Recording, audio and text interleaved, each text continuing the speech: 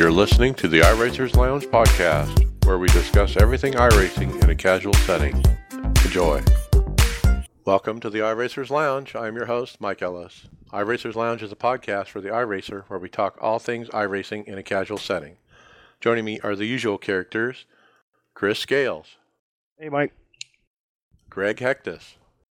What up, guys? Mason Stiver. How we doing? And Tony Groves. Good evening, gentlemen. Hey.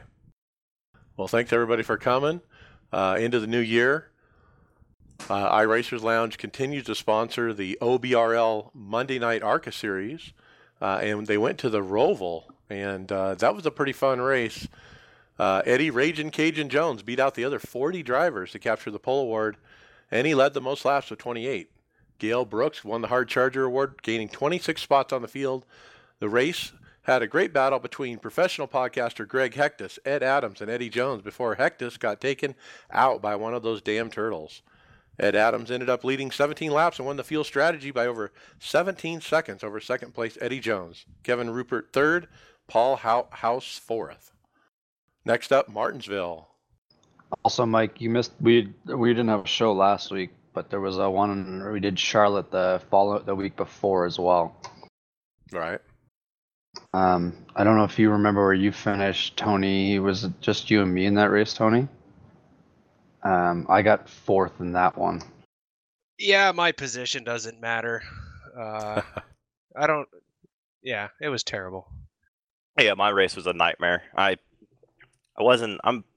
slow on road courses anyway, but was doing okay running in the back and got sideways going into turn one and just did kind of a panic reset because I was afraid that I think I was fine to just keep going, but I was afraid I was gonna get ran over, so just kind of did a panic reset and ruined my race, and then ran around my usual slow pace for a good while, and then turtled myself toward the end and survived those stupid things, forever, and then screwed up a little while after Greg did, I think, on the turtle. Greg turtled it too? Well, looking at the replay, I hit it with my rear passenger side tire and the motor blew. I don't know how that happened, but this is obviously a problem with that track, but I think it's just that car. I was running second place when it happened, and it just touched the right rear tire, and then I go down the straightaway and it just blew the motor. Yeah, and they gave us one reset too, but I accidentally wasted mine on that spin. I accidentally used up my quick repair on probably 5 seconds of damage. You always got to uncheck that, for that reason. And I think somebody even called it out before the race, and I still missed it. Me? Well, you think, I'll just uncheck it as I roll onto pit road. But like Chris, he had a panic reset, and so he didn't have time to uncheck it. Yep. Well, it was fun. I mean, I had a good run going myself. I had to start in the back because I had to do a pass-through penalty from the previous week. And, boy, it was tough after that. I mean, because there's no cautions, and so you can't catch the leaders. And I was going pretty good. Some guy in front of me was wrecking, and I went to slow down, and I lost the car and stuck it in the wall, and I had to tow. And then later I wrecked it on my own, so I was out early. Okay, let's get into stories. There's a lot going on. I got the first one. It's FOV. There's a forum post here by Ben Gillette about FOV, and I thought it was pretty interesting because, it's actually Ray Huang, and he was asking about, why does it look so weird? And so Nick Neben had a great explanation, and he showed a video, a YouTube video. It's called "Why You Are So Slow: Field of View" on YouTube, and it really gives you a visual about how this works. And here's what you need to imagine. You sit in your car, and you have cardboard, and you cover up all the windows in your car with one big piece of cardboard, okay? The front windows and the side windows. And then I want you to cut a hole the size of your center monitor in the cardboard in front of you where you sit when you're driving the car. Now I want you to drive your car while looking out that hole. And that's what you're doing. Essentially, when you're doing iRacing with one monitor, is you're doing a small 22-inch hole that you're kind of peering through and hoping you can see enough to actually drive. Well, Isn't that what like half the people on the roads do anyways? Yeah. Well, they got peripheral vision. And see, if you imagine the cardboard blocking out the right and the left mirror, or the right and left windows, I mean, and most of the front window as well, that it's going to be hard to see. It's important to get that FOV right. Yeah, and it was a really good analogy, and a video was really good and visually for me to see. He actually draws a little red box in front of the driver's face of how big that would be. And you can see it's so much smaller than what you could see if you didn't have that. Right, and trying to decide if you want your arms and the steering wheel in the view is a hard thing to get used to if you usually have them in there. Right. Well, and it's one of those things that you can actually get right too. So take the time to do it. I mean, you look at force feedback. I've been working on that a little bit recently, and I can go to 10 different forums and get 10 different opinions, and it can never, it's all kind of driver preference anyway, but it's hard to get a starting point. But with the field of view stuff, it's kind of it's math.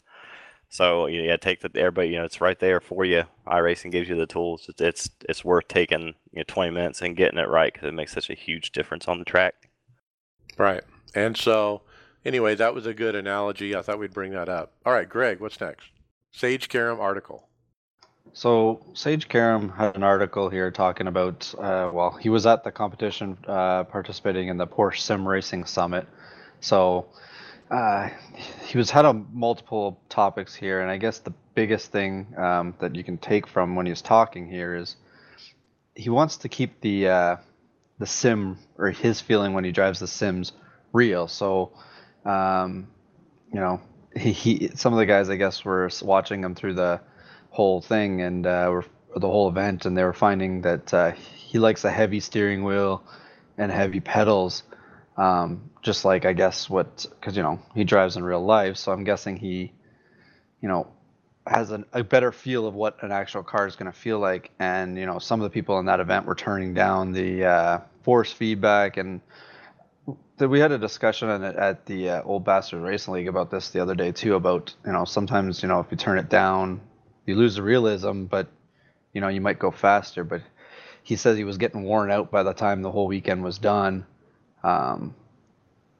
So one of his quotes in here, a lot of guys crack down the force feedback on their brake pedal, and then their travel small. I try to make it as realistic as possible, because that's why I have the sim. So he's just talking in there like he wants it to keep as realistic as he possibly can. Yeah, he's used to training in an Indy car, and he wants the same feel as that, and so he runs some serious force feedback, obviously. It's a really good article. I mean, it's a long read article. It's at open-wheels.com. And if you like a long read, it's very good. It's about sim racing and racing in general. He talks about racing with Max Verstappen, and how it was to kind of meet him on the sim and that kind of thing too. It's very interesting. Okay, next one. Dallara car grip levels, Tony. Yeah, this post come up on the forums.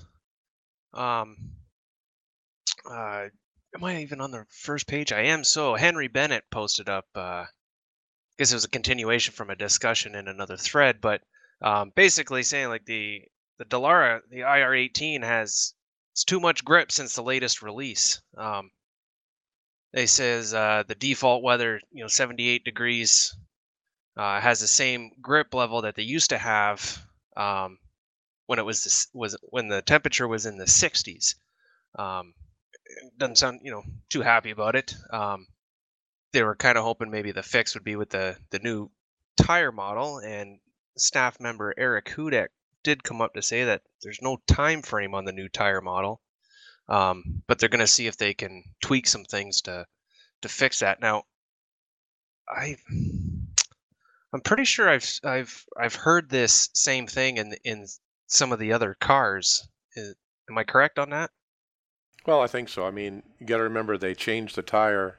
They cut the by 50% the effect that temperature has on the tire, right? Well, yeah, okay, then that would make Yeah, that makes perfect sense then. Why it's a lot grippier. But I think what these guys are saying, well, the IndyCar specifically, it's not realistic anymore because of that, and so they're wanting it fixed basically. And yeah, he said no time frame on the new tire model. So he did say something to the effect of we could just take some time out of the car. What did he? Where did I see that? Well, spread. yeah, it's in the same message there. It should be simple enough to pull out some lap time with the current tires. Right. So try to make it realistic. It's unfortunate how they've written this one now that there is no time frame. The tire model thing just keeps coming up and then being put back on the back burner with, time frames again. And it's at least this is what they should have been saying for the last year instead of all those other promises. Hashtag soon. All right. Mason, a lesson on painting. Yeah, so Michael Henke posted up a discussion about 24 versus 32-bit TGA files. His question was basically, when saving a TGA, should I choose 24 or 32-bit? And the answer to that was the main paint that you're saving is the 24-bit file. The decal layer is the 32-bit. So with TGAs, each channel is 8-bit. So you have 8-bit for red, green, blue in 24-bit with TGA, and with 32-bit, you gain another 8-bit. So the 32 seems to be the way to go. Okay, you kind of went over my head with all that. I'm not much of a painter. Do you guys know what he's talking about? Sounds like you just need to make sure you use the decal layer for decals and the main layer for the main skin. And that's the more important part to save it as the 32. Yeah, I got Photoshop, or I did on my old computer, and you can get GIMP or Photoshop for free. If you can go get it from Adobe.com Photoshop for free if you get the original version. You can actually download it at no cost. But anyway, yeah, I don't know anything about that stuff. I don't really paint. I've tried a little bit, but it's really hard. So anyway, hopefully those are some nuggets for you about how that works. All right, let's see. What's next here? I lost my spot. I think it's Should Scales, sim you're racing next. be Should taken sim racing seriously? be taken Scales. seriously? Yep, and it's an article from Tim Southers on motorsports.com who went to the sim racing summit held by Porsche, and as he was coming back, he was kind of wanting to see all the money and the things that Porsche had thrown at that and how awesome that event was. He was kind of wondering if sim racing, it was their time, if it was time for sim racing to finally hit it big. And the article is kind of a recap of sim racing history, all the way from the Grand Prix Legends to NASCAR 2003, Gran Turismo, iRacing, R Factor. The article is slightly R Factor biased, but makes great points. As technology has advanced, sim racing is becoming a legitimate esport. Most, if not all, auto manufacturers are major racing are looking to get involved. Wow. You guys think it's complementing current motorsports or hurting current motorsports, the e-racing stuff? And if you were a kid, where would you spend your money? Are you going to try that? That's one thing. You have a 13-year-old trying to get into racing. We all know iRacing is the way to go, but if you can pick up a game with your console for $60. Well, if you look at, I'm going to use F1 as an example. They've spent a lot of money with their studio and everything to present the whole product, and there's more people that are going to go out there and purchase, a $60 game off the shelf that's, you can pop in a console and it works. Or the problem with sim racing and these esports is the accessibility is the problem, right? So if it's easier for, a PlayStation or Xbox or any of those systems are always the same. There's, you pop the disc in, or the CD in and you can go.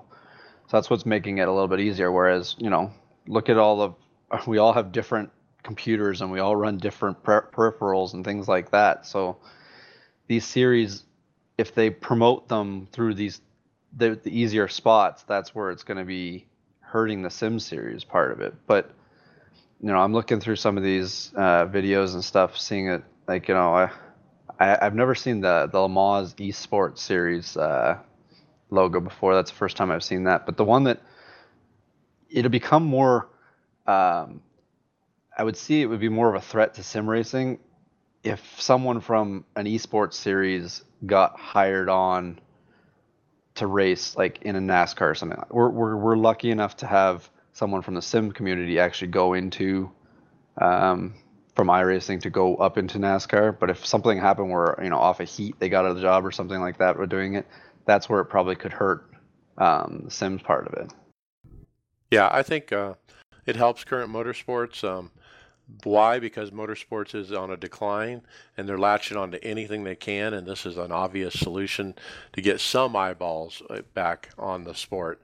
I just listened to a podcast by Mark Martin with Jeff Burton as the guest, and they were talking about if they were a young man and they had the opportunities that a young man has today on how to consume racing or consume stuff with the different things like iRacing.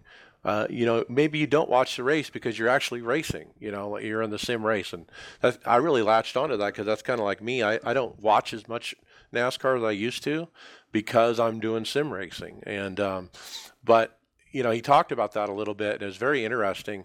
And I think this article is all about sim racing taking off as an e-sport, and I think it certainly is. We're seeing the beginning of it. Well, I think go ahead, Chris. Well, I think so too, and I think if we keep getting some people putting money behind it, like Porsche, it's going to keep getting bigger. I think you see a lot of things coming away from that event they put in, that sim racing summit, and it's just going to take more things like that, and in things like iRacing putting $100,000 up for grabs. I mean, you might not, Dad might not spend more than $60 on his kid's hobby if that's what he thinks it is, but I was actually trying to get one of my buddies who does have a little, extra money, talked into getting, a rig and iRacing and everything for his kid because, he's 14, he could make he could make a future out of it if he has the talent. Why not give him a shot? Well, that's it right there. That's where it's going to complement current motorsports. I mean, we are seeing it to a small extent right now, but the next couple of years, if things keep going, it's going to get bigger and bigger because it's opening windows for people that couldn't normally, get into actual racing just because of the sheer cost, right? A lot of the times too, you're not going to get a ride unless you have money. But if you've got talent and you can showcase that talent um, without that huge cost up front, that could potentially open up doors for you as well. So I can only see how this would continue complementing current motorsports and help the current product we have now grow to get a bigger fan base. Right, Yep. and we got William Byron, Ty Majeski, Kyle Larson, Christopher Bell, all on iRacing. They're NASCAR drivers, along with we talked about Sage before. So all these real drivers hopping on is making, I think, sim racing more serious. Well, Right, but if you sorry, go Greg, ahead, but John. if you think about it, William Byron, I don't know anything about his background. I know that he came, he started out on iRacing, but would William Byron get the same chances that he's gotten today, say 10, 15 years ago? Right. Well, Probably not. he got it in the first stages of iRacing. When Dale Earnhardt Jr. was around and the Peak Series was being built, that's when he got the lucky shot at it, right? Like that's when Gregor Hutu got the chance to go race the Skip Barber car, or was it the Mazda? I can't remember. Anyways, but seeing these events though, like even Mike, I know when you go on the messenger sometimes when we've watched some of the races this year, you're fired up after the race is done and you want to come to the sim and start racing, right? Like it's it gets you fired up. Now like they need to try and figure out how to use it the other way. Whereas come on the sim and you can hang out or race with these race car drivers and then go watch them on in their race type thing. Like that's where they need to use it to help, right? Like you can race against your favorite esports driver or your favorite sim racer. That's where they need to help, market it better that way. Let's have Wednesday nights. We have 20 of real NASCAR Cup drivers join 20 different splits of NIS. They put one in each split, and we get to race with them. That'd be cool. That would drive, that's one way to drive stuff too, right? Like that would drive participation. Pretty cool idea. All right, let's keep moving. Greg, secrets of iRacing. Now I was looking through that. This is trying to bring it up here, but so it looks like Secrets of iRacing is I want to call it like a tutorial of iRacing in general, and it looks like they do a whole bunch of blogs and stuff like that on whatever they're covering. But this one that they have done is for iRacing, and it gives you like basically a step-by-step thing of iRacing in general on what to do, when what is iRacing, sales and deals, and they got all the stuff, tips and tricks that you would need for anybody that hops on now on the evolution of how big iRacing is. When whereas when it first started, it was this stuff wasn't all needed. It was pretty easy to go through, but now anybody can find any information they want from this. What would you call it? Is it a blog? Yeah, it's a blog. It's a website. So, but anyways, it's really in depth. They got bullet points here that you can click on and just read whatever you're looking for. You can look it up, and they got a full. It's actually like the user's manual for iRacing, I guess. Yeah. If it was if it was an actual game and it needed a book for it, it would be the user manual. So, it's well done. When I started, I would love to have had this when I first started iRacing, because when you first start, you really don't have a clue because you haven't read anything. You're like, okay, what race can I get in? And you have to figure out what cars and tracks you have. It's mostly about what you don't have is what you see. But then you eventually figure it out and you just kind of waddle your way through it. If you had a website like this, if you're new, I can't imagine. I would sit and read the whole thing all at once, probably. Well, I remember when I first started, the only thing that we get iRacing, we can look at videos and stuff now. When I first started, the only way I ever heard about iRacing is, I got it from my dad's PC Gamer, or that once a month subscription. It was quick advertising in it, and I thought, well, I love racing games. Let's try it out, because it said 1 month free or whatever the promotion was at the time. Tried it, and I was hooked. But then it was a lot smaller, so it was easy. But this right here because it can be overwhelming when you first come in. Yeah, the website is salah.ca. I don't know if that's how you say it, but it's SELAH.ca. Salah.ca. So good job to Matthew Gallant, who's the author of that. I found this and I was like, wow, this is pretty cool for new people. So be aware of that, guys. If you're new, definitely recommended reading. All right, Chris, Kevin Swindle shares Chili Bowl setup. Yep. Yeah, and that's about all there is to this one. Kevin Swindell tweeted out his Chili Bowl setup, and if you don't know the guy, I think he's won the Chili Bowl, I believe, 4 times. Yeah, so he's the man. He knows his stuff. Wow, how much better does it get than that? You get the best setup from the best driver, the real world driver at that track. If you want to run it, the STO file is right there on Twitter. Yeah, that's not Hey, Mason. He's running a 9.9 second lap. Whoa.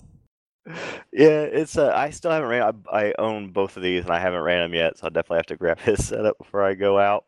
But iRacing they're not doing anything special this year for the Chili Bowl, are they? I couldn't, speaking of stuff, hard to find things in iRacing. I figured they would be doing something. It's a special event, yeah. Is it? It just hasn't happened yet. Yeah, cool. Yeah, I saw it on the special event schedule, but it was way at the bottom, so I wasn't sure if it was like we'll look into it for next year if we were getting anything this year or not.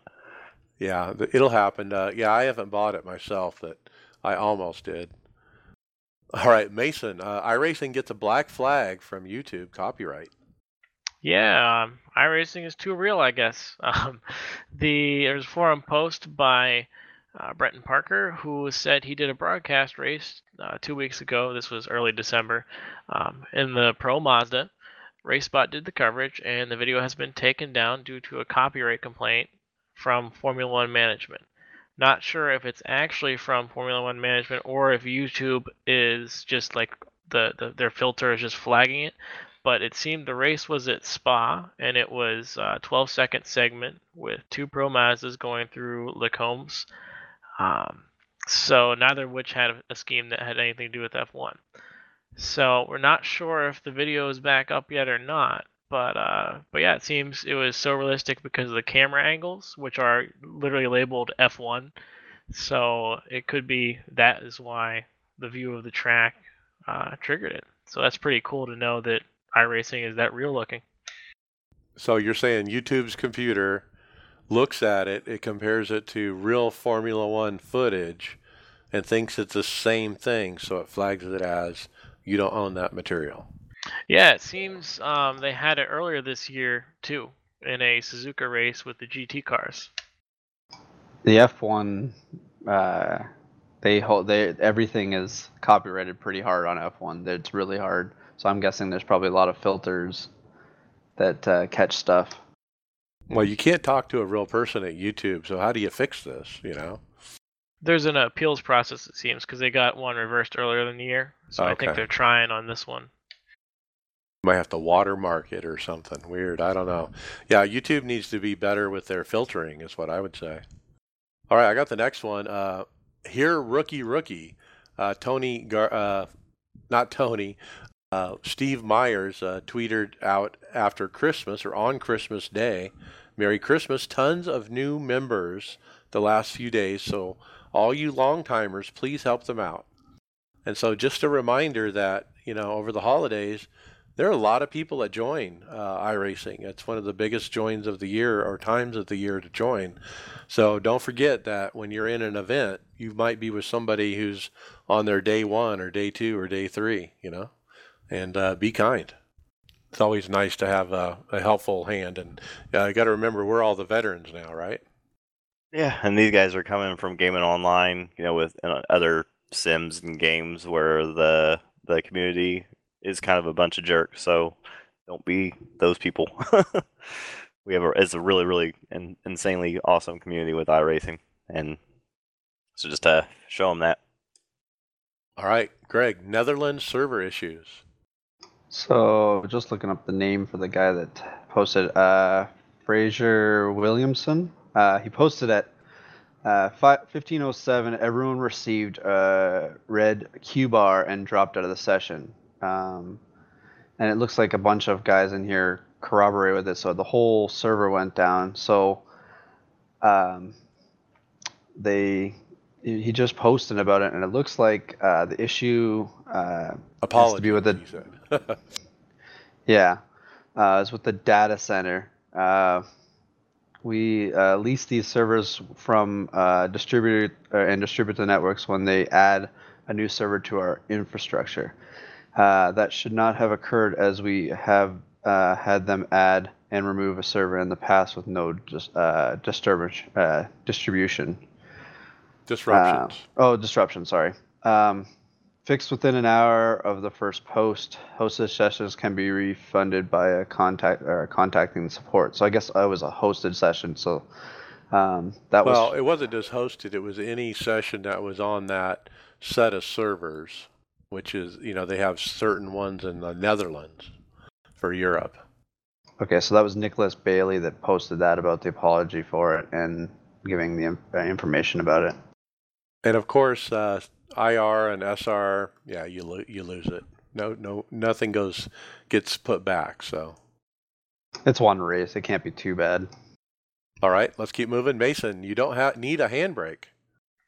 Yeah, they have a forum post up here from Matt Everhart giving some advice to rookies who are jumping in the iRacing Rallycross series. Specifically the rookie one. So he has a whole list of 8 things up here, talking about how they now have baseline setups from Kevin Carlisle. And the last thing on here is specifically you don't need a handbrake. They say there's only 2 instances to use it, and it's correcting the car is the more important one, and to getting the right angle going into the corner. And it's never a full pull on the handbrake, just a little tap. Yep. And if you look through this post, it's a who's who of dirt road, as you would call it today. Now, dirt road, what is that? That means rallycross. But look at these iRatings on the signatures of these guys. We're talking about the top level of rallycross. All these guys are commenting about it, and they all are agreeing with a lot that's been said here. But the handbrake is kind of a surprise to me. I always assumed that you needed it, really. I have a button mapped for it. I use it occasionally. But after reading all this stuff, I need to learn how not to use it because it just slows you down. Well, maybe that's something they're going to have to fix, though, because if you watch, real rallycross in real life, they're on that all the time. So maybe that's something that someday down the road it might change, though, right? I don't know. Don't know. I mean, it's handy to get the car to turn when you can't get it to turn. You just tap that button and it turns. Yeah, well, in real life, they're not using a button. They're using a lever that they can control how much pressure they're putting on it. Right, and maybe that's the trick to it. But even then, I mean, they're basically saying don't do it. And I have ghosted with Mitchell DeJong, one of the fast guys in these cars, and been in his cockpit, and he doesn't use it. And I've gone around and watched his inputs on the brake and throttle, and yeah, he never touched it. All right, let's keep moving. Tony, coolest names in iRacing. Yeah, that's right. This is a pretty fun little topic. It just went haywire. I mean, the thread itself is it's got some. I think we're up to 17 pages on this, and I mean, we've all been in a race, and you look through and see if there's anybody and then you always come across some names that kind of rather stand out. Maybe they're just a cool name or kind of funny to say. I know personally the one that I see racing with in my splits all the time it goes by the name of Dude Conrad, and I just think that is so friggin' cool. What an awesome name. But I was scrolling through, having some fun, and I picked out a few that kind of really stood out to me. One is the Edgar Outlaw. That's a pretty badass name. Bass Slob, gotta love it. Hugh Janus. Figure you guys can Hugh play. Janus. Someone's been watching around The with that one. Simpsons too much. Yeah, but there's a couple here. I don't know how I don't know however you fit that onto a credit card, but one's just 30. That's it. 30. Texas Nation. And last but certainly not least, and probably one of my top favorite ones, is Penetration Testing. That is an actual iRacing name. You can look it up. Whoa. I like Kermit the Frog. Is that like lick it and send it then? Penetration. Now, wait a minute. What about the rule about you got to sign up and use a real name and it's part of the sporting code and you got to use the name on the credit card? And well, something's funny kind of going on with those ones there, like 30, the Texas Nation and the Penetration one. They either like one race or no races at all. If you go look at their history and stuff. right. Well, I would say to iRacing, look, the penetration guy, I mean, do we really need that? Yeah, for podcast segments such as this, we certainly do. Yeah, I don't know if I want to race with that guy, though, especially when he's behind you. Yeah. Oh.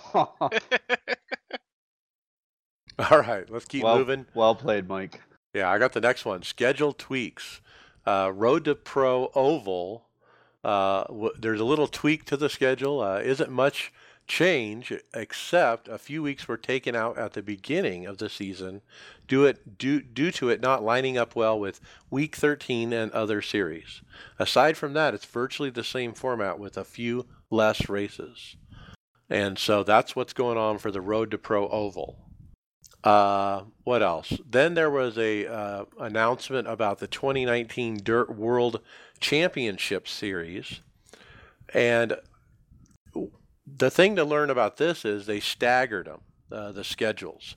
And so what did they stagger? The sprint car, the late model, and the rallycross. So those 3 championship series, the first one, the sprint car, will be during season 2. The qualifying will be season 1. And so when they go to the late model, that's season 3, and the qualifying season 2. And then rallycross finally will be in season 4 with the qualifying in season 3. And so as you can see, they're kind of staggered now where they're not running them all at the same time. Good idea. And I think it allows people to do cross-discipline, if one guy wants to run more than one championship series, this pretty much allows it. Yeah, that's a good idea. Well, if they're going to do any kind of promotion for those as well, it's going to make it a lot easier to promote an individual series at a time rather than having them all at the same time.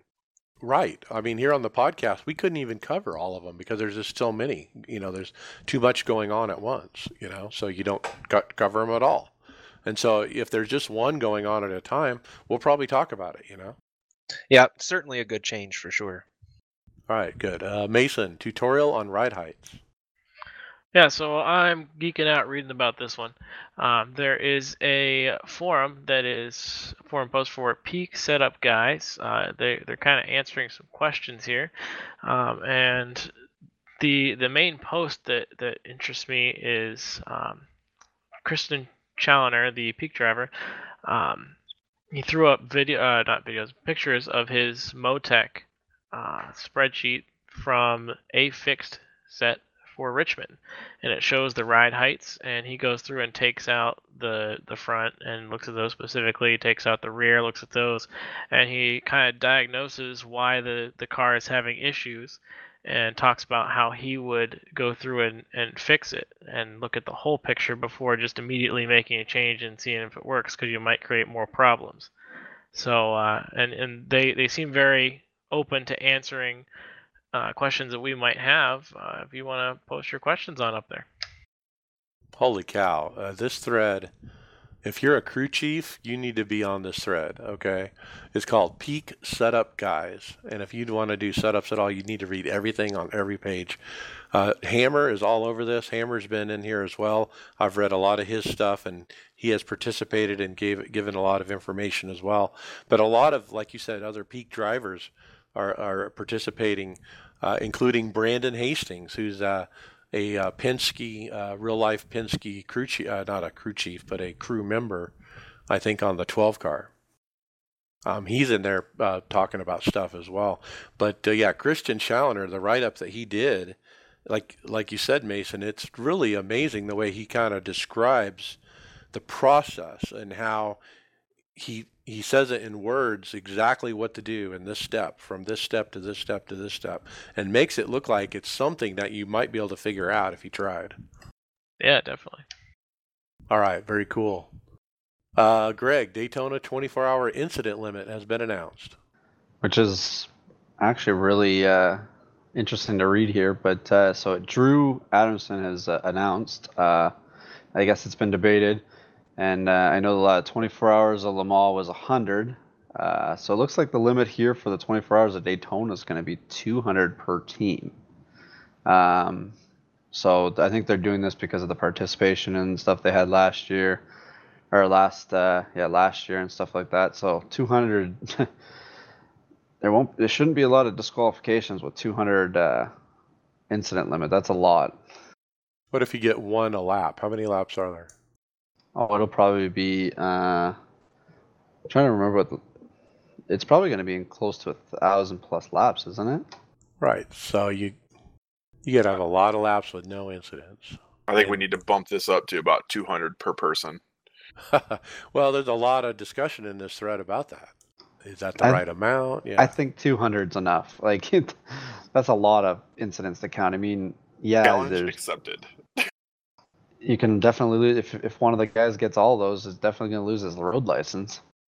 Well, what I don't like about it is I'm not the best driver on my team, and I get more incidents and I somehow DQ us out, that screws the race for everybody else, even though it wasn't their fault. I guess it's no different in wrecking, but Just don't wreck it. Keep it on the black stuff. We're good. so 200, okay. And looks like we're going to be, we're still debating on having a third car or not, but it looks like we're going to be doing at least 2 cars and 1 in each class. Or one Yeah, of the 2 cars. There's 3 classes, so 2 of the 3 classes. I don't see how you're going to do 3 unless you got 3 people that want to run, 8 hours each. But then you're asking the other 3 people, to do 8 hours each as well. So, and if one person doesn't show up, then you're screwed. So I don't know about 3 cars. I think 2 is the right spot. If we had about 2 more people, maybe 3.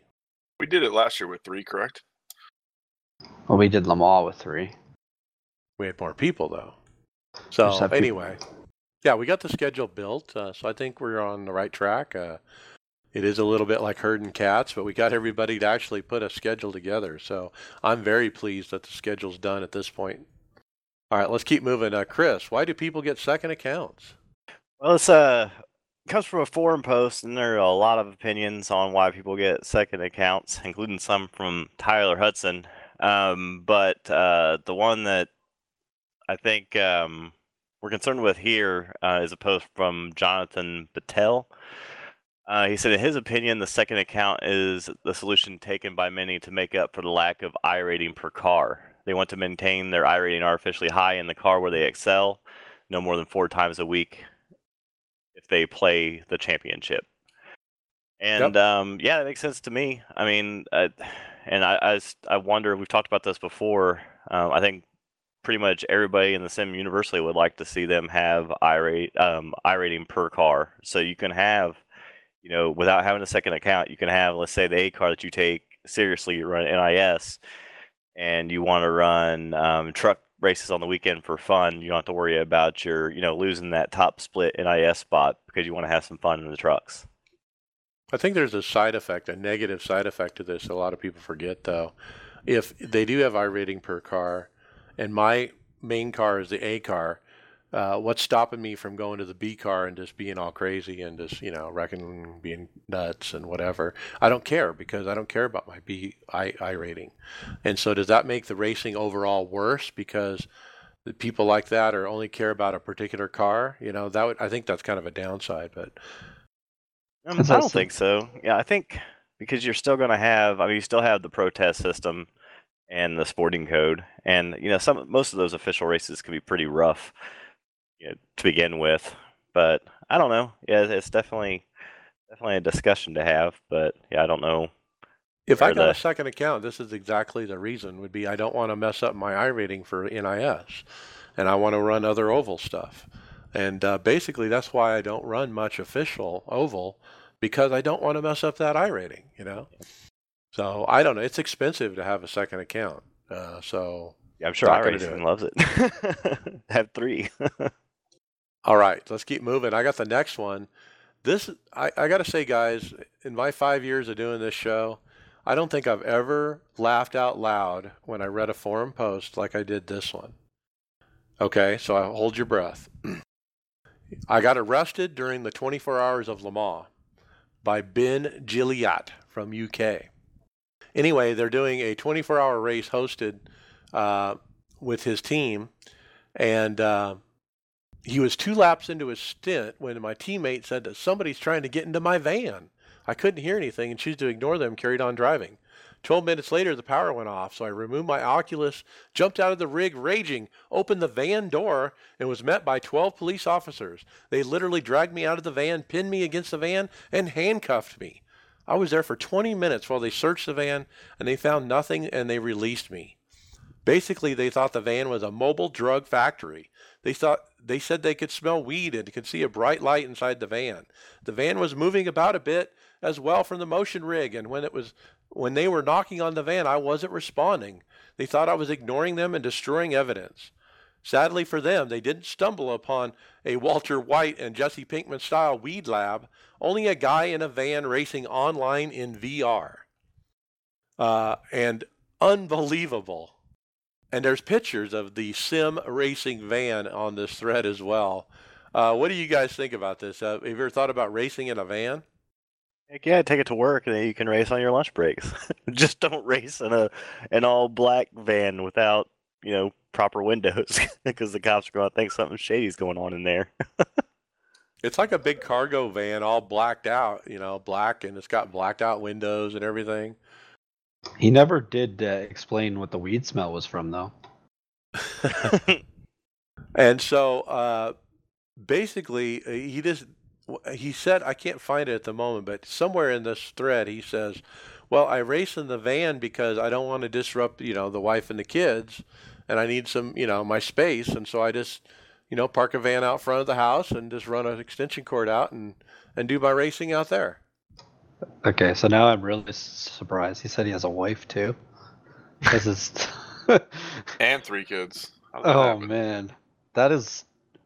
I would never have thought about putting it in a van, but kudos to him for, doing it. I guess if you got the van doesn't even have to be an operating van. I guess it's basically just like his own room that's not attached to the house.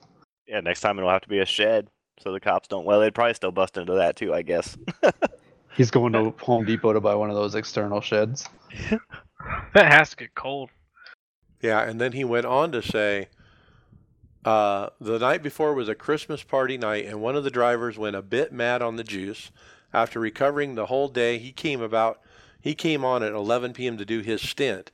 He managed to complete his stint, and then he disappeared. He passed out, smashed his head on his rig, and opened up a nice gash. He was found by the missus in a pool of blood, completely knocked out cold. So he ended up in the hospital.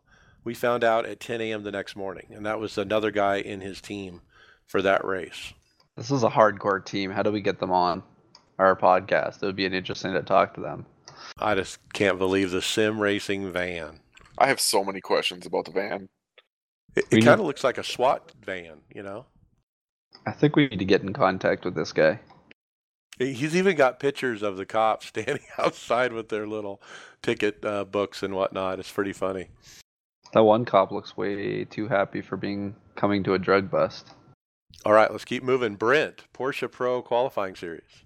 RaceSpot TV went and released a ad for their YouTube, or made a link to YouTube for the iRacing Esports Network and the Porsche Pro qualifying series that's going to happen on Saturdays. They went and put up on YouTube all of their scheduled streams. You guys will be able to catch every single one of those that are up there if you're into that. Yeah, cool that they're having it broadcast. I think that's pretty cool. Better than they're doing with the Peak Road to Pro stuff. They don't, no broadcast of that. Yeah, I will say kudos to Porsche, man. They seem to really be on the ball with this stuff. Yeah, RaceSpot doesn't do this stuff for free. So either iRacing had to pony up something or Porsche did, but somebody did, and that's what counts, right? All right, Chris Scales, bottom split night in America. We got an announcement. Yes, so this is pretty exciting. So I think during the podcast we talked a lot about the bottom split night in America. They broadcasted the bottom split NIS races on the Wednesday night open, and they have actually started their own league, and they're gonna start doing their own special events. They're calling it Preseason Thunder. I say we're so damn excited for the upcoming NIS bottom split season. We're hosting our own shindig. It's going to be next Wednesday, January the 9th. Server goes up at 8:30 Eastern Time. Race set sail at 9:05. 40-something slots available. First come, first serve. It's going to be the Cup cars. 69 laps, of course. If you're a 1999 I rating or lower, you're eligible to apply. Yep, you just need to apply to their league. And they are going to have prizes, 30 credits to the winner, 15 for second, 5 for third. Additional prizes may be distributed. I love that, they may be. But yeah, I think I'm going to try to run this. These guys, I usually run with the OBRL on Wednesday. It sucks that I'll be missing that, but these guys did an incredible job. Jordan Worth and the bottom split guys, I mean, they were a lot of fun to watch through the season last year, and definitely would like to participate in whatever the heck this thing is. Yeah. Tony, And you haven't it's signed up? fun. It's fun to watch. Yeah, I see we got Bobby's in it too, huh? Bobby Jonas. He's doing it also. He's definitely in the league. I haven't talked to him yet to find out if he's going to be able to run next Wednesday or not. But yeah, I like how everything's kind of free form. So we'll see what they do when they get their own platform and it's not an NIS race. They do say they'll throw a competition caution at some point. That's just the way they do I could things. just see them screwing around. Yeah, unlimited resets. So should be interesting. They'll have one of those races where they go backwards on the track. Who knows? All right, I got the next one. Drew Addison from iRacing actually opened up a Discord for an audio chat the other day to talk about the incident limit for the 24 hours race. And so he did post up. People were able to join the Discord and talk to Drew about what they thought about the incident limit. Now, a few people joined him from what I can see on the forums, but I thought it was pretty cool that, not only are the staff members participating in the forums, in writing, but now, you can talk to them. And so he said, one time only for now. Maybe he'll do it in the future, but it's kind of neat to see that they, just open up a discussion for people, They should do this kind of for certain things. Like this would be a good way to get feedback. Have like a community hall, like a Roundtable, town yeah. hall, right? Like, and just just talk. Like, what's going good, what's going bad. Like, it's one thing to write stuff down, but it's really hard to convey stuff in a text or in text. So maybe it might be, you can talk to them with your legitimate concerns or whatever, and they might hear it better by speaking to them over that Discord, because Discord's easy to deal with, right? Yeah, and it's a good idea. I agree. They need to schedule it out. He did it with very little notice, and so not a lot of people, knew about it. So this brings up another point, kind of similar to what NASCAR does, as far as like a driver's council or whatever they call them. Does iRacing doesn't have anything like that, correct? For members from all different. They have the once a year survey. They do. Yeah, but that's not really getting. You're getting focused feedback from that. You're not getting what Right. people from the lower splits think versus people from the upper splits. And I'm just thinking, like, if they could, maybe once every 2 or 3 months, get certain people, just pick them out and say, look, will you be able to talk about this? What are your concerns? Going to those people, I think that might go a long way. Yeah, pluck some names out of the forums of people that have given good ideas. I think they're doing that to a degree, Brent, in writing as far as the forums, because you see a lot of staff members in the forums participating now, getting involved in these threads, giving feedback. And so I think they really do have a good pulse about what the community wants because they're participating like we are. Okay, let's keep moving. Scales, you got the next one. Wow, this was interesting. Y2K? Yeah, Monday night I went on to race the old bastards race and found out that I couldn't. The race wasn't up in leagues, and I went to official, and there was nothing in official either. The old bastards and Tifosi, we kind of thought it was a Y2K bug. I've heard that it happens every year, and so I think we end up. I switched my time to Chinese and was able to get into a practice, but it looks like that it might not have been Y2K, time related at all. If you believe Tyler Hudson's post, he said it was the Porsche Cup schedule was reduced from 12 weeks to 3, and so when the schedule swapped to week 4, it caused the entire scheduler to crash. Long story short, the series was turned off and the scheduler rebooted, and now everything is coming back up.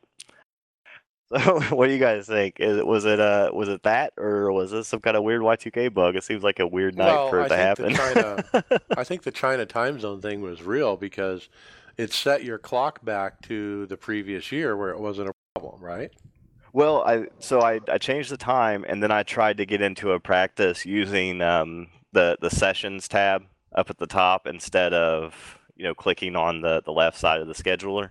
Right. And so somebody has said that actually just clicking on sessions, they were able to get in without having to change the time. But yeah, there was nothing scheduled that night. I think it was about 6 or so Eastern when I got on, and everybody was just kind of out of luck. Well, and what day was that the laps turned was negative?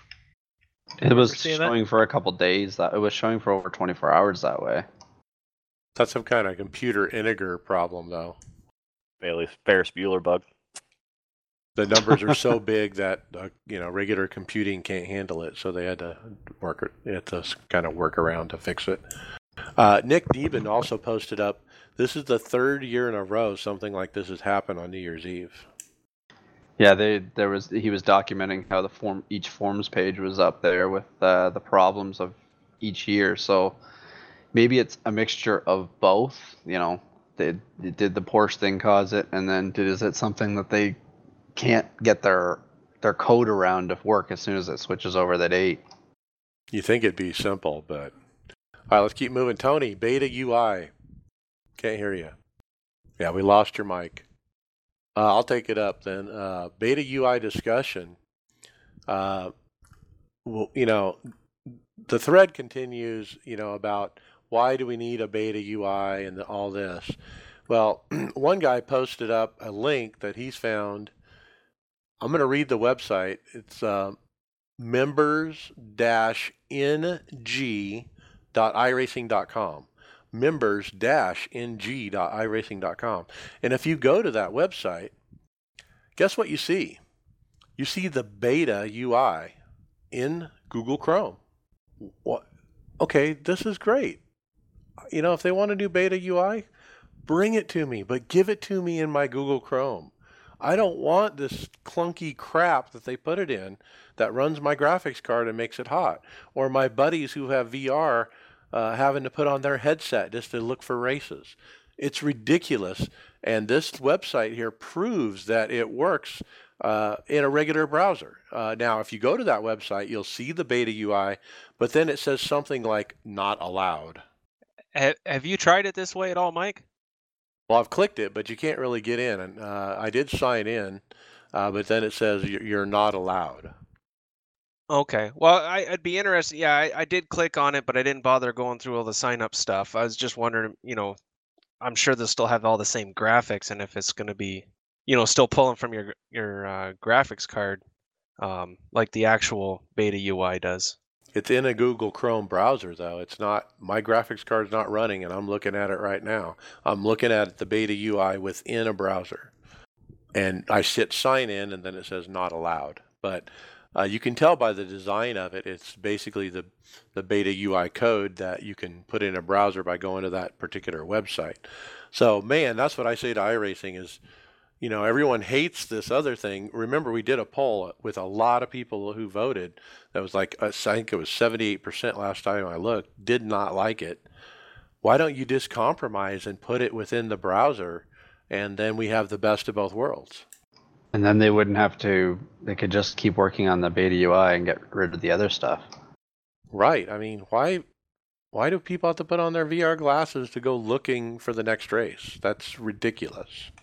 All right. Anyway, I was kind of surprised to see that there is a web version of the Beta UI that's out there, but it's blocked. All right.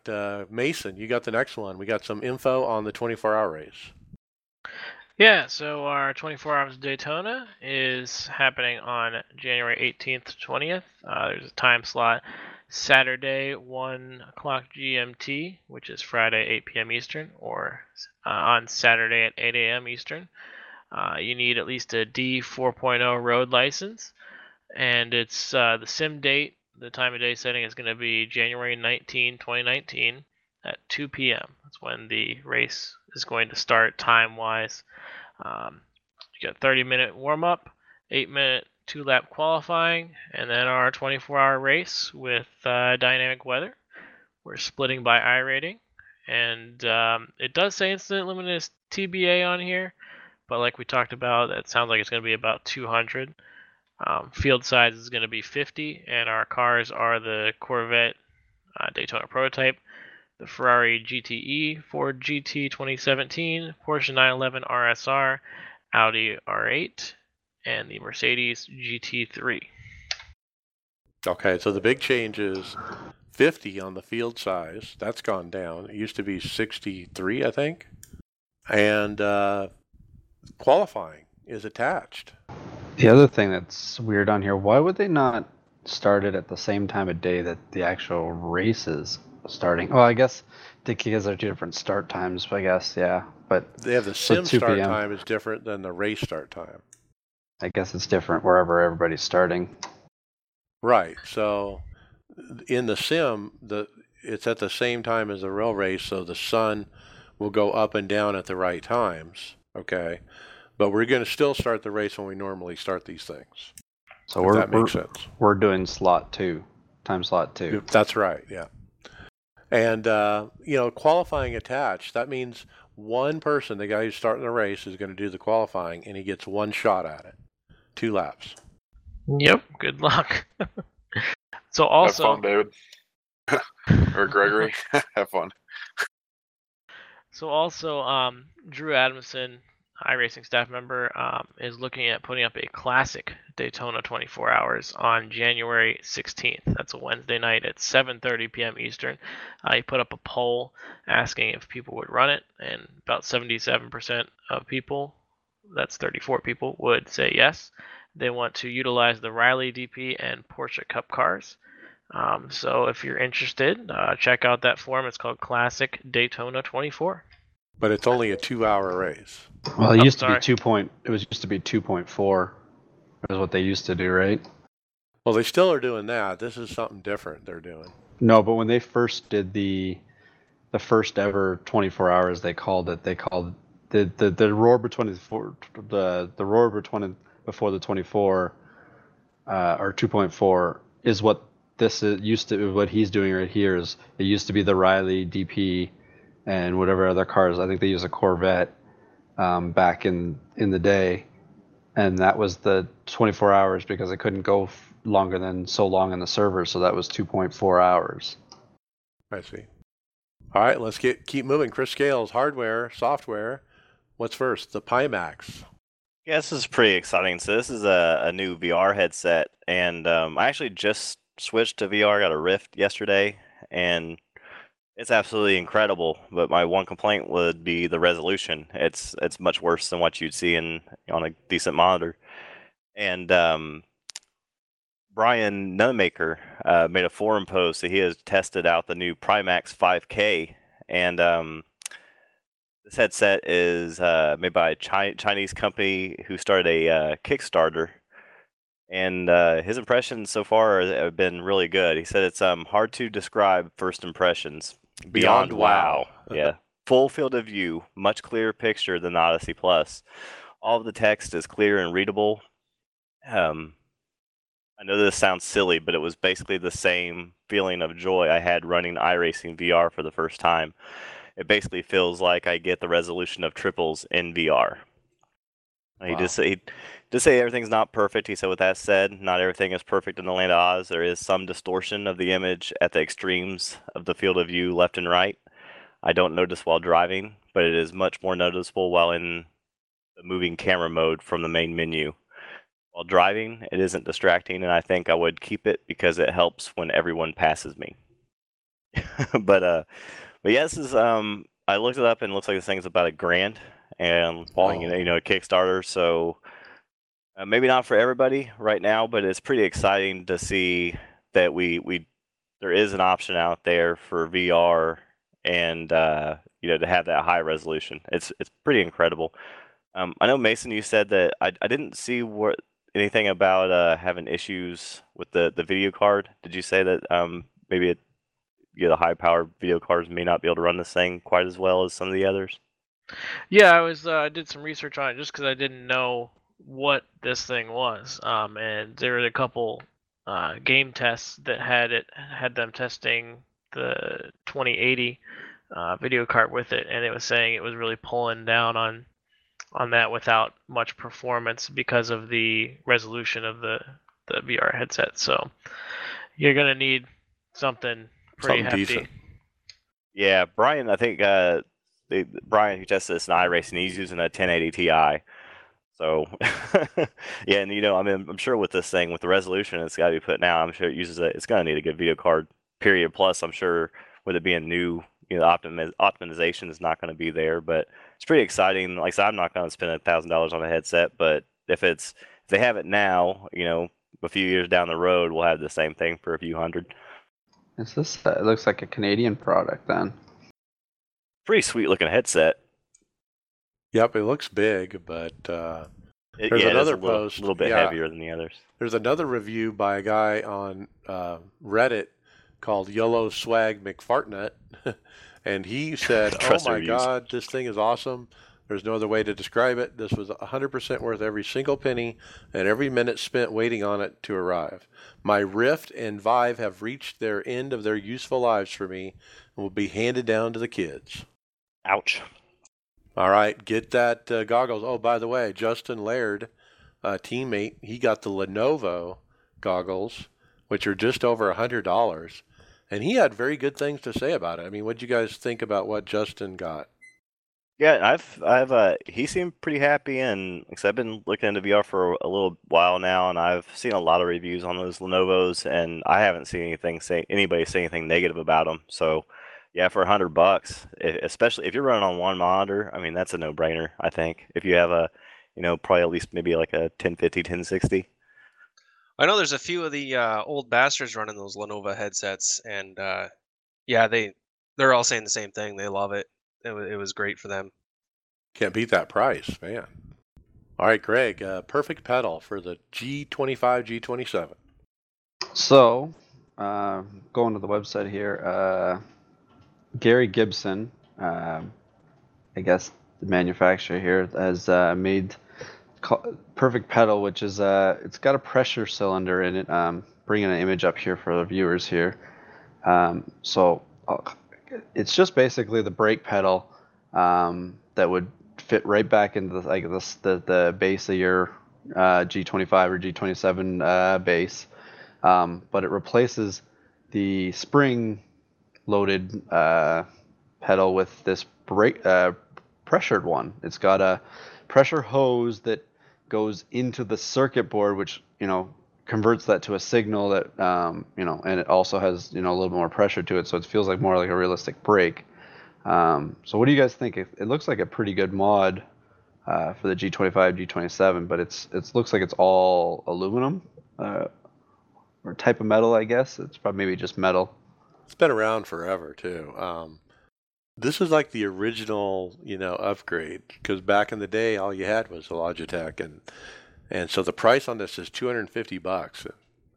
And I think if you have $250 to spend, you would just buy a whole different set of pedals, not upgrade your crappy, G27s. Well, if you had, it's another about $99 for Fanatec room. Right, and so I don't know. I mean, if you have G25 and G27, you want to upgrade, that's why we're talking about it. It's perfectpedal.com. But yeah, I don't know if I would do it or not. All right, Mason, Turn R1 Pro steering wheel. Yeah, the Turn Racing company has a very realistic looking wheel. It's kind of like a U shape with some kind of like fabric covering where you would hold it. It doesn't come with buttons, but any button kind of box system will fit there. It's compatible with the G25, G27, the Fanatec Universal Hub, and most of the button boxes come out. It's currently listed at $179. You're saving a whopping $41, but you can get it with the carbon fiber center plates, and this company looks pretty good. Looks pretty solid. Looks like you can get it with the G27, G25 adapter version. 100% genuine suede material. Oh, there you go. It's kind of a bummer it doesn't come with the buttons, but yeah, another wheel option. Man, there are so many. Okay, Brent, let's get into some other ones. Cube Controls. Cube Controls is a company over in Italy that has just released, or they've had it released now for quite some time, some brand new wheels, Formula wheels, and some GT steering wheels. They claim to be the latest and state-of-the-art sim racing equipment, a high-end product that will allow you to race with unprecedented skills. Now, I don't know if they're talking about the same skills that I have or the skills that Lando Norris has, the McLaren driver from F1, who's seen in his Instagram page using this wheel to test. But they look pretty sturdy and they look pretty solid. The only difference is, or the only concern is, I don't know about the price. Some of them are about €1,000, and there's a couple for about 700 on there. What are you guys' thoughts on this? The backlit buttons, oh my god, they look awesome. Yeah, Especially in different colors too. Yeah, there's the Formula Steering Wheel Pro, which is one of the expensive ones, if not the most expensive. Looks extremely impressive with the backlit lighting, like you said, and all the knobs on there that you can turn. Plus the way that it's made, I bet you that thing would last forever. Yeah, it looks nice. So which would you go with? The Fanatec one or that one? The Fanatec one's a lot cheaper. A lot cheaper.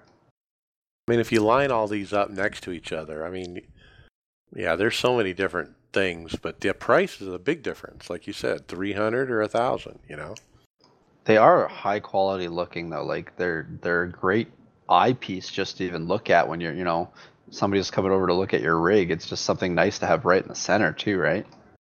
Yeah, and you got somebody like Lando Norris who money is no object, I'm sure, for his sim rig, and what wheel is he running? Well, he's running this one. All right, let's keep on moving. Tony, Force Field Gaming Pad. Yeah.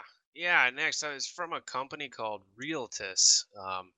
It's the Force Feel Haptic Gaming Pad.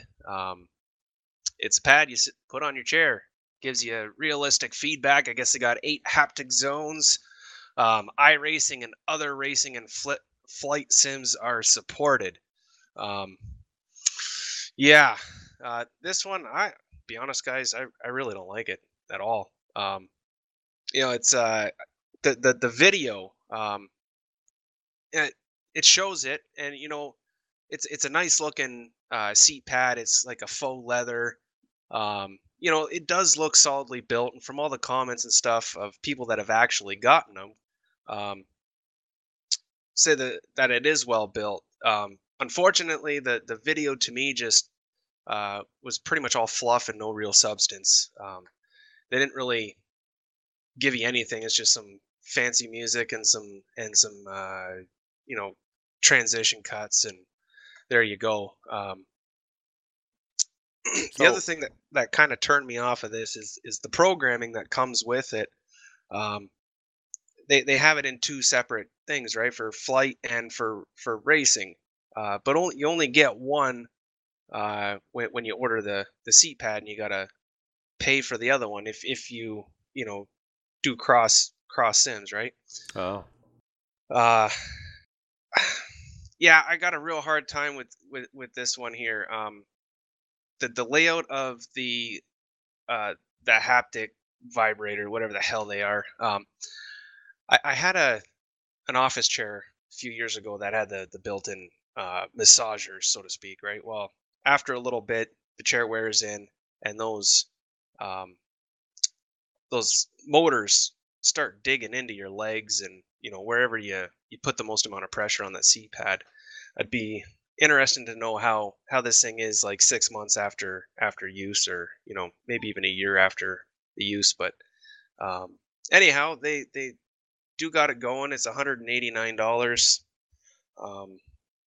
and it looks like I think this was a Kickstarter, pre-order type deal. So they just got like their big shipment out late 2018, and it looks like they're taking more pre-orders for the next round that they come out. The reviews on it are, they got 5 stars on their website, but there's, I don't know, I don't like it. It's a seat pad with like speakers in it, or transducers, right? So you can kind of feel the rumble. Well, I think they're a little bit more than that. That's kind of how it works with the programs that aren't supported by it yet. But yeah, it's kind of hard to dig through because they don't really tell you a whole lot. They're just here, look at it. It's flashy. Right. Well, I'll It's say we'll like actually have a really good review on this one soon. Steve Thompson actually has one of these coming. He might already have it. Really? Oh. Yeah, yes. He said he'd come on the podcast too if you want him to and actually give us a review of it. So the we should know website, whether it's trash or not very soon. Yep.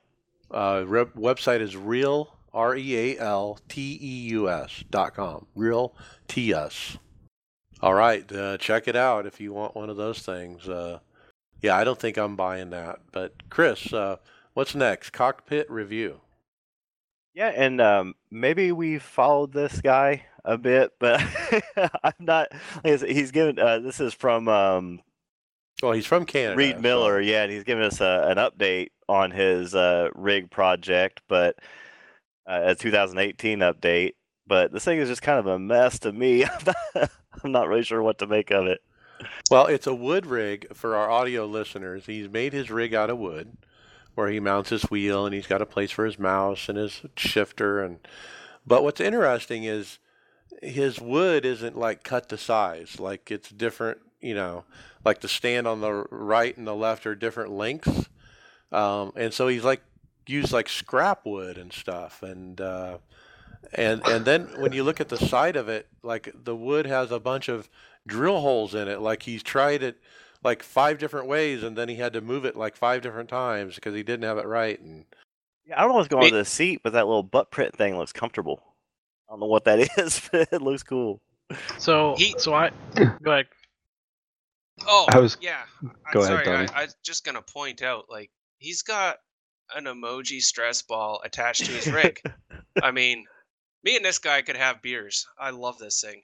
well, and then his table that's kind of sitting over it, where the monitors and what are, that's what is that? A nice piece of wood with some PVC legs, right? He needs some cable management. He needs some ties, Some zip places ties, to put it. But it's a great, it's good to do stuff yourself and stuff. But it does the job. That's looks like for him. He's even got his slippers or his racing shoes, whatever you want to call it, there in the one image.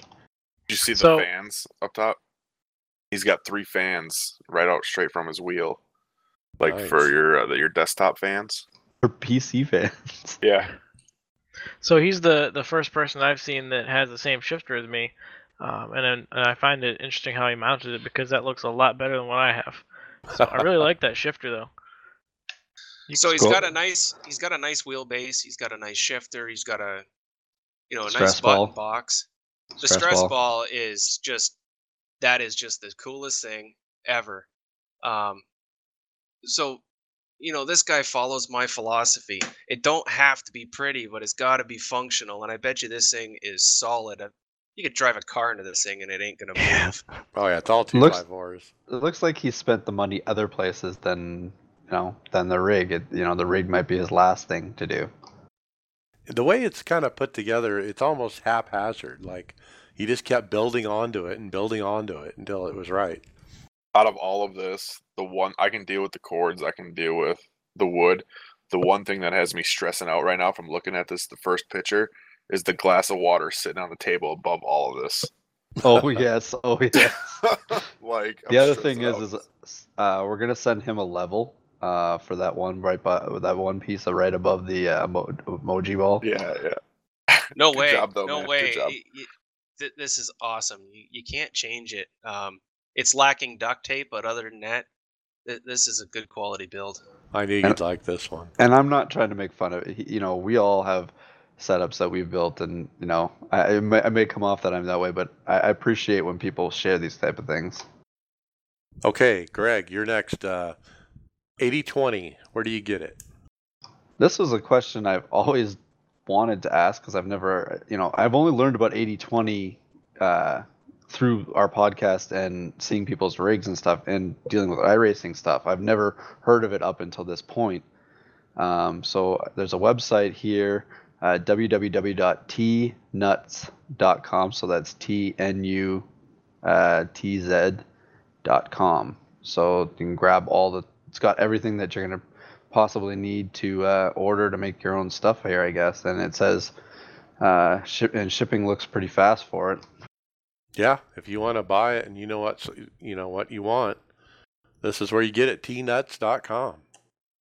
Or there's another place you can actually buy it from a guy on eBay who's very well known in a community called 4Play Racing USA. So if you go to ebay.com, search the number 4, Play Racing USA, all one word, and you'll find his seller page where he has 80/20 cockpits for sale that are all pre-built and ready to go. And so here's one for $489. He's got another one here for $599. Both these websites, if you type in a wrong letter, could send you to the wrong sites. Well, especially when it's called T-Nuts. But yeah, 4Play Racing on eBay. A lot of people I've seen in the forums have bought rigs from this guy. It's good to know this now, because like I said, I never heard about this stuff until I saw people starting building with it, but it looks so versatile. If I was starting over, I'd really, really be taking a hard look at 80/20. In fact, I saw a different thread. I didn't put it on the show this week, where people were asking. Somebody was asking, "What's the best kind of cockpit to get?" And a lot of the responses, I mean, like 70% of them were 80/20. I mean, that was the majority of the responses. I think the best thing for that is probably also the reason they do that is everybody comes in different shapes and sizes, right? So, you can customize it to yourself. And you could add on to it, later, build to it. Yeah, that's the other thing too. Yeah, that was my thing. I was thinking you can make your add-ons without swapping on different links to 2x4. All right. Let's keep moving. Mason, GTR Simulator. Yeah, so GTR Simulation has a new rig for pre-order. It is called the GTM Motion Simulator Model Black Frame. It's supposedly full motion, and it looks like it has a triple monitor stand that comes with it. It's attached to the whole base. It is stationary as far as the base goes. It looks like they ship it with a seat, and if you pre-order now, you get a free seatbelt and 30% off. Okay, nice. $3,000. Out of stock. Well, it's on pre-order. That's why it says out of stock. But yeah, it's this has got I want to call it traction loss, where it moves left to right on the rear. But when you look closer and you zoom in, it looks like it just kind of moves the chair from left to right. And if you look closely, the chair is like on a pivot. It's like only attached in the center. Do you see that? Oh. So it's rotating from like right underneath you. So it just turns. So it like shift to the left and right, I think. But how does that doesn't really work though? If your seat's moving but the steering wheel is staying in the same spot, that kind of wouldn't feel authentic. Yeah, I want to see a video before I buy it. Yeah, I haven't seen a video, but that's kind of what it looks like. So the website gtrsimulator.com, and I'm trying to figure out where they're out of. I went to their contact page. It looks like they're out of Ontario, California. All right, let's keep moving. I got the next one. This one is kind of a similar name, but it's called GT Omega Pro Racing Simulator Supreme R6 Seat. This product is also on pre-order. Now, we've talked about GT Omega before. Their website is usa.gtomegaracing.com. But they have a new item out, and it's on pre-order, and it's $630, okay? Free shipping. And what do you guys think? It's like a stationary cockpit, yeah. That's a really good deal for everything you get in it. It is. I mean, if it comes with the triple monitor mounts, it's got the cockpit, the keyboard stand, and all that stuff.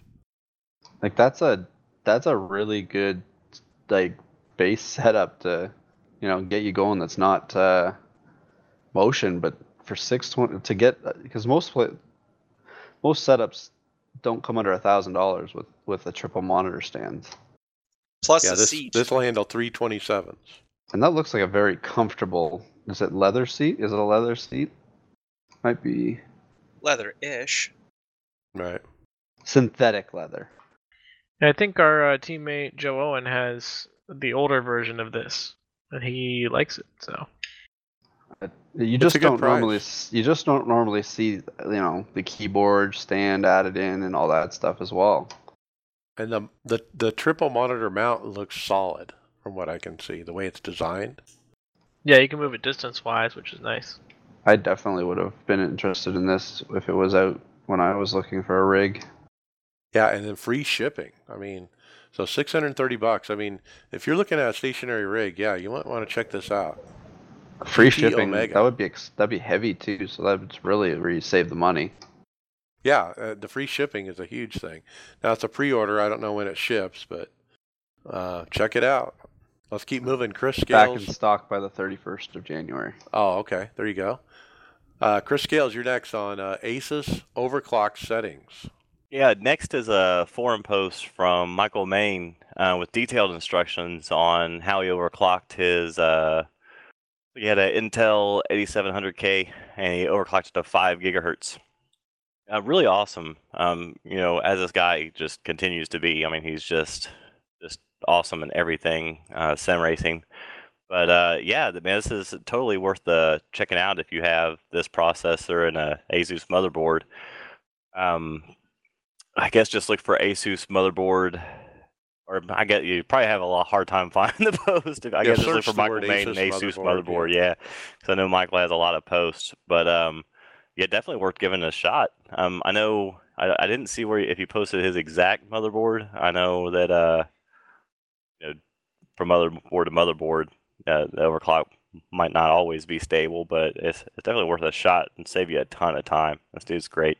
He gives really good detailed instructions too of how to do it. Yeah, he even details a couple of the steps that could where if you do have an unstable overclock, he kind of lets you know what's doing what, so that you'll know what direction to look to get it stable. Yeah, he's a great guy. It's a process. It's not just push a couple buttons and you're done. You got to do some setting changes, reboot, see how it's running, then make some more changes and so forth. Yeah, and he puts you in all the right directions to make those adjustments too. Very, very helpful. Now, I recently overclocked my computer, my new one, just because there's software installed that does it, and all I had to do was push a button, and I think it went up 29% or something. And so right now, I'm running at 4,700 megahertz on my i7 8700K, and I was thinking, do I need to go over 5K? Is 4,700 enough? And I was debating about actually doing this Michael Main post, but I decided not to at this point. I don't really have a need to overclock because I have a really good setup as it is. So for now, I'm not going to. But if you guys want to check that out, go find it. All right, Tony, a big announcement by VRS. Yeah, this is a big announcement. And so right at the beginning of the year, this was posted January 1st. VRS sim racing hardware announcement. They announced to kick the year off with their hardware initiative. They're looking at the offerings out there, and they're not happy with the gap between pricing and quality. So they're looking to bring out their own line of stuff at a reasonable price to, I guess, be able to hit the masses. They don't particularly say what they're coming out with, just a range of various standalone components. But it looks like they could be diving into direct drive wheels. They don't say much more than that, except to follow the Facebook page to get the latest updates. And some of their drivers already are testing out products as well, so that are part of the virtual racing school. What do you call them? Mentors or the helpers. Oh, they're already on the beta stuff, on the beta hardware. They're working, like they're people that put out the videos and all that stuff are already using products that they're developing. Nice. Well, I mean, this is a very well-known company in the community, by offering the setup service and the school and all that. Boy, if they can get involved in the hardware side of it, why not? Let's bring it on. I mean, all this competition drives down prices, so. All right, very cool. That's it for hardware software. Couple other final topics to finish up. Greg, Podium Esports has their first street stock winner. I'm doing this one because of what I said to him, isn't it? Anyways, so Yeah. I want to Here it is. congratulate. Let me hear it. I want to congratulate teammate Brent McCoy on his win yesterday in the Podium Esports Street Stock at Michigan. Now Brent is here with us. I guess Brent, how did that race go for you, and what's it like to be the first or the inaugural winner of a Podium Esports Series event? Well, to start out, I mean, I think it's pretty cool that, this was a league ever since they dropped we all saw these videos that they dropped probably 2 months ago for the Elite Series and the Truck Series that they were doing. And it caught my attention right away. And I was always a huge fan of it. And to be able to join the street stocks, I wanted to run something different because, as everyone knows, us here at Tifosi Racing, we're all into the road racing and we're all into the A car. Well, I wanted to expand, go back to my roots, I guess you could say. So the street stocks was it, and to be able to get that first win and the inaugural one for all of Podium Esports, including all 4 series that they run, was pretty cool. So the race was good. We started P2. I gave up the pole, missed the shift coming out of pit road. That I think is what cost me in it, and was up front. Me, Mason, and David Hall. Mason and David Hall were in TeamSpeak with me, and they were pretty much cheering me on. So thank you guys for that. And I got caught up in a wreck about 3/4 of the way through, recovered, had 10 laps to go, and I was P19. 2 cautions later, and a green-white checkered, and I'm coming around the high side out of turn 4 for the win. So it worked out pretty well. I give a lot of credit to Mason and David for calming me down in that entire time. I was pretty pissed off after that big wreck that put me back to P19. So it was definitely a team win, even though they weren't in it. It was good for us. You need a stress ball. And they have a nice An broadcast emoji. too. What's that, Mike? Go ahead. They have a nice broadcast on the Twitch, it looks like. Yeah, I hope it was pretty good. I haven't had a chance to watch it. I'm actually going to watch the one that they're doing tonight. They're doing the Elite Series tonight, Silver. So, everyone I've talked to said that the broadcast is pretty good and they got a good production going on. So, Yeah, the cameras were great. They definitely are really going at this esports in the right way, and have their promotional videos and everything are just, it seems like they're top-notch stuff that they're going to be putting out here. yeah, and I think what I like about it is there's an incentive to actually race. Like you get in some leagues and there's not really that incentive. You just want it for clean racing. But for here, there's actually money on the line. Like I think for the street stocks, the purse is like $500 throughout the entire year or something like that. And then the Elite, I want to say it's like 1,000, 1,500, somewhere around there. So pretty exciting. Yeah, they really took off. I mean, their Facebook page has over 1,500 likes.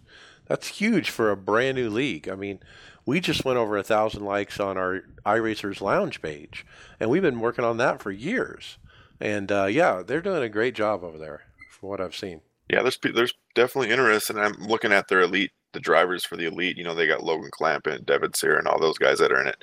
A couple pro guys, and I bet you for the Elite Series, there's probably a good 100, 120 drivers that are in it, and the same with the trucks. So it's definitely picking up. All right, well, congratulations on the win. I got the final topic. Guess what? We're on Spotify now, guys. We're big time. This is probably the one last place I have not been able to get the podcast, and I tried it, I think, late summer, and I hit a roadblock, and it, didn't hear back from them. Just on a whim, I tried it a couple days ago, and guess what? We're now on Spotify. So if you go to Spotify, you can search iRacers Lounge and get all of our 157 episodes. So check it out. All right, let's jump into final topics. Brent McCoy. So we got an exciting time here at Tifosi Racing. We got a lot of stuff coming up. I know December was kind of a down year for us, but I know as a team lately, I'm looking forward to getting this 24 ironed out, getting the kinks figured out and the schedules put together, and actually getting in some practice races. So just looking forward to that. All right, very good. Chris Scales, final thought. Real happy to not be racing on one modder. Looking forward to getting back on the sim, trying out some more VR.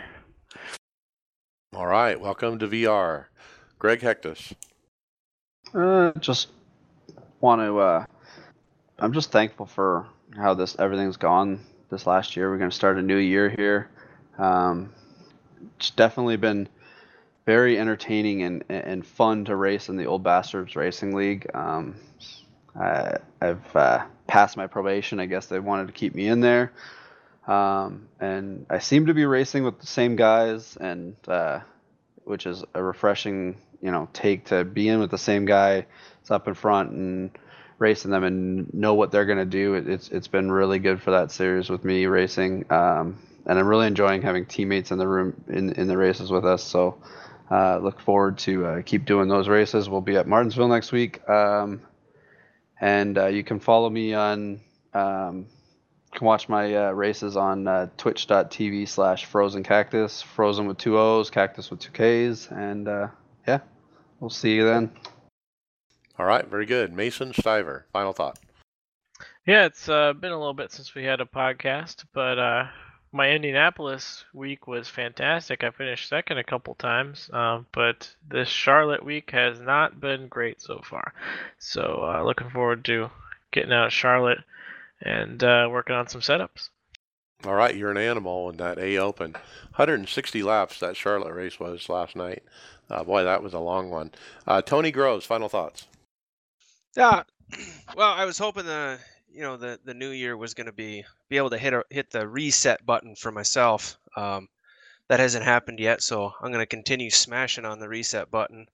I got to flip things around. I have not had very good finishes in pretty much any of my races for it's been probably 2 months now, and it's getting long and thin. So I got to figure out something. That reset button, it needs to start working for me. Ready something different. All right, my final thoughts. I've been racing a lot of varied unofficial stuff. Hosted and different things, testing. I've been ghosting people. We've been doing streaming a lot. We've been getting a lot of our teammates up on streaming. In fact, a bunch of us are now streaming to Facebook Live and on the Tifosi Racing Facebook Live page. In fact, we can stream at the same time even and have multiple live streams going on that page. And so I thought, boy, wouldn't it be cool? We get in the Daytona 500 and we got 8 or 10 Facebook streams going all at the same time at Tifosi Racing on Facebook. And that's kind of a goal, and trying to get everybody to try to get onto one platform has been a challenge, but it seems to be a good platform. I've had really good success streaming to Facebook Live. If you guys want to check it out, you can go check it out on Facebook. You'll see my stream, and David Hall is streaming like a madman over there, everything he's running. And several other people as well, Mason and so forth. So check us out there. Don't forget to check us on Spotify as well. And with that, we'll see you on the track. Later.